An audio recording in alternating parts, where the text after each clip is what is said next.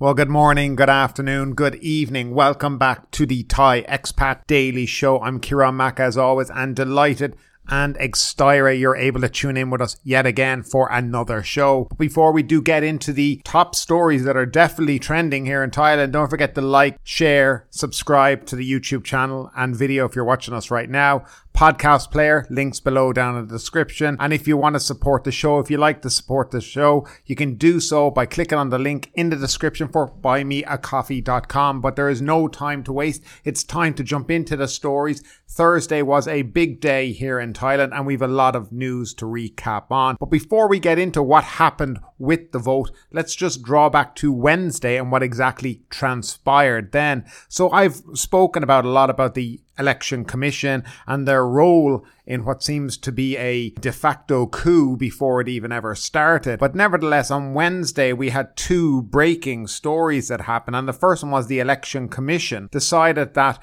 they were going to accept the petition to suspend Pita from Parliament, and we're going to send it to the Constitutional Court for a ruling. What they're basically saying is that he knowingly applied to be an MP, knowing well that he had shares in a media company, and by doing so, by knowingly doing this, that he was ineligible to be an MP. And so they were sending it to the Constitutional Court for their ruling, looking to have him suspended while the court made a decision on that. Now, unfortunately, the court only meets every Wednesday, so basically they said they couldn't take it on this week, so it'll go to next week, and more than likely he will be suspended as a member of Parliament regardless of what transpired today. What is most interesting about this story, which was part of the kind of run-up to the prime ministerial election yesterday afternoon, was that, well, he held the shares in 2019 to 2023 when he was a member of Parliament as well. So are they saying that between 2019 and 2023 that they didn't do their job in investigating it? So all this does stink of trying to get Pita out. That's what it all stunk out on Wednesday. On the same time on Wednesday, an hour later, the Constitutional Court decided to accept a case against him and Pita and the Move Forward Party for trying to change the 112 law, the Lese Majeste law, and saying that they're trying to overthrow the monarchy by doing this. And this case was also accepted. If they were to be found guilty on that charge, Pita could end up in jail. The Move Forward Party would be disbanded, similarly to what happened in 2019 with Future Forward. And yes, so that led up all to today. Now, most of the day was taken up with 6 to 7 hours of deliberations where mainly everybody seemed to speak about the Lese Majeste and not talk about, Pita as a candidate, their policies or whatever, but they seem to just focus on the Lese Majeste controversy without really looking about it. And we're going to talk about that in the next story, but let's just jump into what actually transpired today. But Pita loses his first PM vote.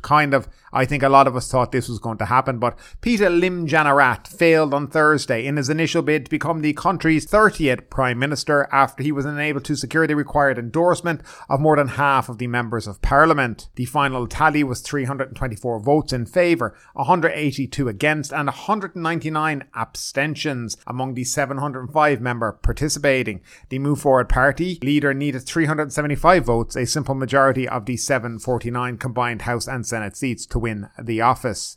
Mr. Pita received 311 votes in favour from MPs and 148 against. With 39 abstentions, he received just 13 votes from senators. Earlier, Parliament President Wan Muhammad Noor Matha said second and third rounds of voting would take place on July 19th and 20th. It is not clear yet whether the name of the Move Forward Party will be put forward again on one or both occasions. The voting at the joint sitting of the House of Representatives and the Senate followed 6 hours, as I said, of debate on the qualifications of Mr. Pita, the sole candidate. Now, that's not exactly 100% true on his qualifications. It was mainly about the Lese Majeste amendments that he wants to bring in, but again, we'll get back to that. Parliamentarians mainly discussed controversies concerning the intention of the MST to change 112 or the Lese Majeste law and Mr. Pita's shareholding in ITV PLC. Constitution bans any media organisation shareholder from running in a general election. Mr. Wan adjourned the debate at 3:52 p.m. He praised parliamentarians for their cooperation in the session. The session saw 705 out of 749 parliamentarians confirming their attendance for the vote. The number included 216 senators. We might add, where were these other senators and other MPs? You've only just been elected, and on the day of, you couldn't be bothered to turn up to vote for the Prime Minister. In fact, the 4 heads of the armed forces who are actually on or are these senators, just to let people know, had prior engagements and they couldn't turn up to fulfill their obligation. So what is the point in having these guys on as senators if they can't even be bothered to do their job? But that basically is what happened. Pita did not get in. He fell very, very short. I mean, it does really show you the state of democracy within Thailand at the moment and where it lies, where a bunch of senators put in by the military coup junta are the ones who are deciding who is going to be the next Prime Minister. And that's basically what happened. I mean, if this went down to just the parliament and the MPs elected, Pita would be elected. It's disgraceful what's gone on here. And I think the overall sentiment on social media is just disappointment that Thailand seems to be going backwards and certainly not forward. Again, of course, what's going to happen here now is that this is going to go to another vote. And I suspect they will put his name forward again. How many times they will, I just don't know. Nobody can guess. And who will they nominate after that? Will Pita Party decide to go it alone and maybe form a coalition with a bunch of former military men, which seems like what they've been talking about? But then, of course, that probably would be end of Pheu Thai in 4 years' time and will probably hand an overall majority to the Move Forward Party. So it's hard to know exactly what's going on. But let's talk about why these senators, these so-called people who care about, the country, obviously don't care about the people who's voted in the country, but they seem to keep harping on about this amending of the Lèse Majesté law. And there's quite an interesting article that I spotted in Thai PBS. I just want to go through it because I think it explains exactly what they want to do.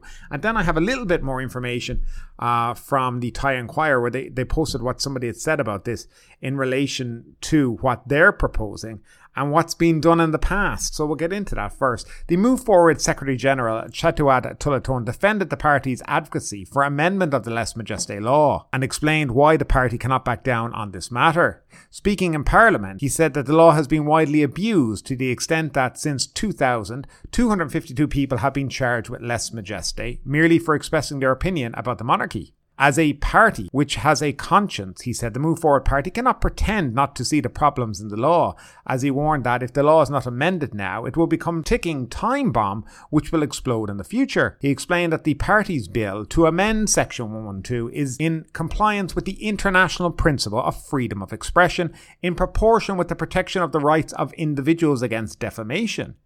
He also said that punishment by imprisonment for the offence of defamation conflicts with the international principle of freedom of expression. The highlight of the Future Forward Party's bill to amend the Lèse Majesté law is a reduction in the prison sentence. Now remember I've said that, a reduction in the prison sentence from a maximum of 15 years to 1 year and or a fine of 300,000 baht for defaming the king and 6 months or a fine of 200,000 for defaming the queen, the heir or the regent. If the alleged defamation, however, is proven to have been in good faith, the accused will be exempt from punishment. This also applies to ordinary defamation cases. Now, Chaituat explained that the Move Forward Party's bill is nothing new, claiming that a similar law was in force in Thailand in 1935 before it was amended in 1956. He said that even if the Lèse Majesté law is amended, the status of the king, as specified in Section 6 of the Constitution, remains intact. Section 6 of the Constitution states, the king shall be enthroned in a position of revered worship and shall not be violated. No person shall expose the king to any sort of accusations or action. Now remember what I said there in a few seconds ago where they talk about a reduction in the sentence. Well, there's an interesting fact that in 1997, they were able to change the law and increase the punishment from 1 to 7 years in jail to 3 to 15. Now, this previous amendment serves as evidence that the law can indeed be amended, proving that it is not an impossible task. So that is basically where it's ended up. They basically spoke for the 6 hours about Lèse Majesté, and I mean, there was all kind of slurs towards Pita thrown out there, which by the way could be in Thailand be known as defamation. Okay, and it was very, very sad to see some of these people are so back in the 1920s and, prehistoric dinosaur times that it's an embarrassment. But at the end of the day, the Senate, the 250 senators that were put in by the junta, did their job. They did what they were there to do, to make sure that no anti-establishment people get into power in the country. And that's the truth. Now, what's going to be in the future? Will Pita put up Pita Shinawatra, or will they put up the other candidate? I forget his name, the guy who was from Sinceri, who was the CEO of Sinceri. Will they put him up? That's all. And will it be in conjunction with the Move Forward Party? How will it play out? It's very, very hard to know. It is a sad day. There's a lot of comments on social media. A lot of people are very disappointed.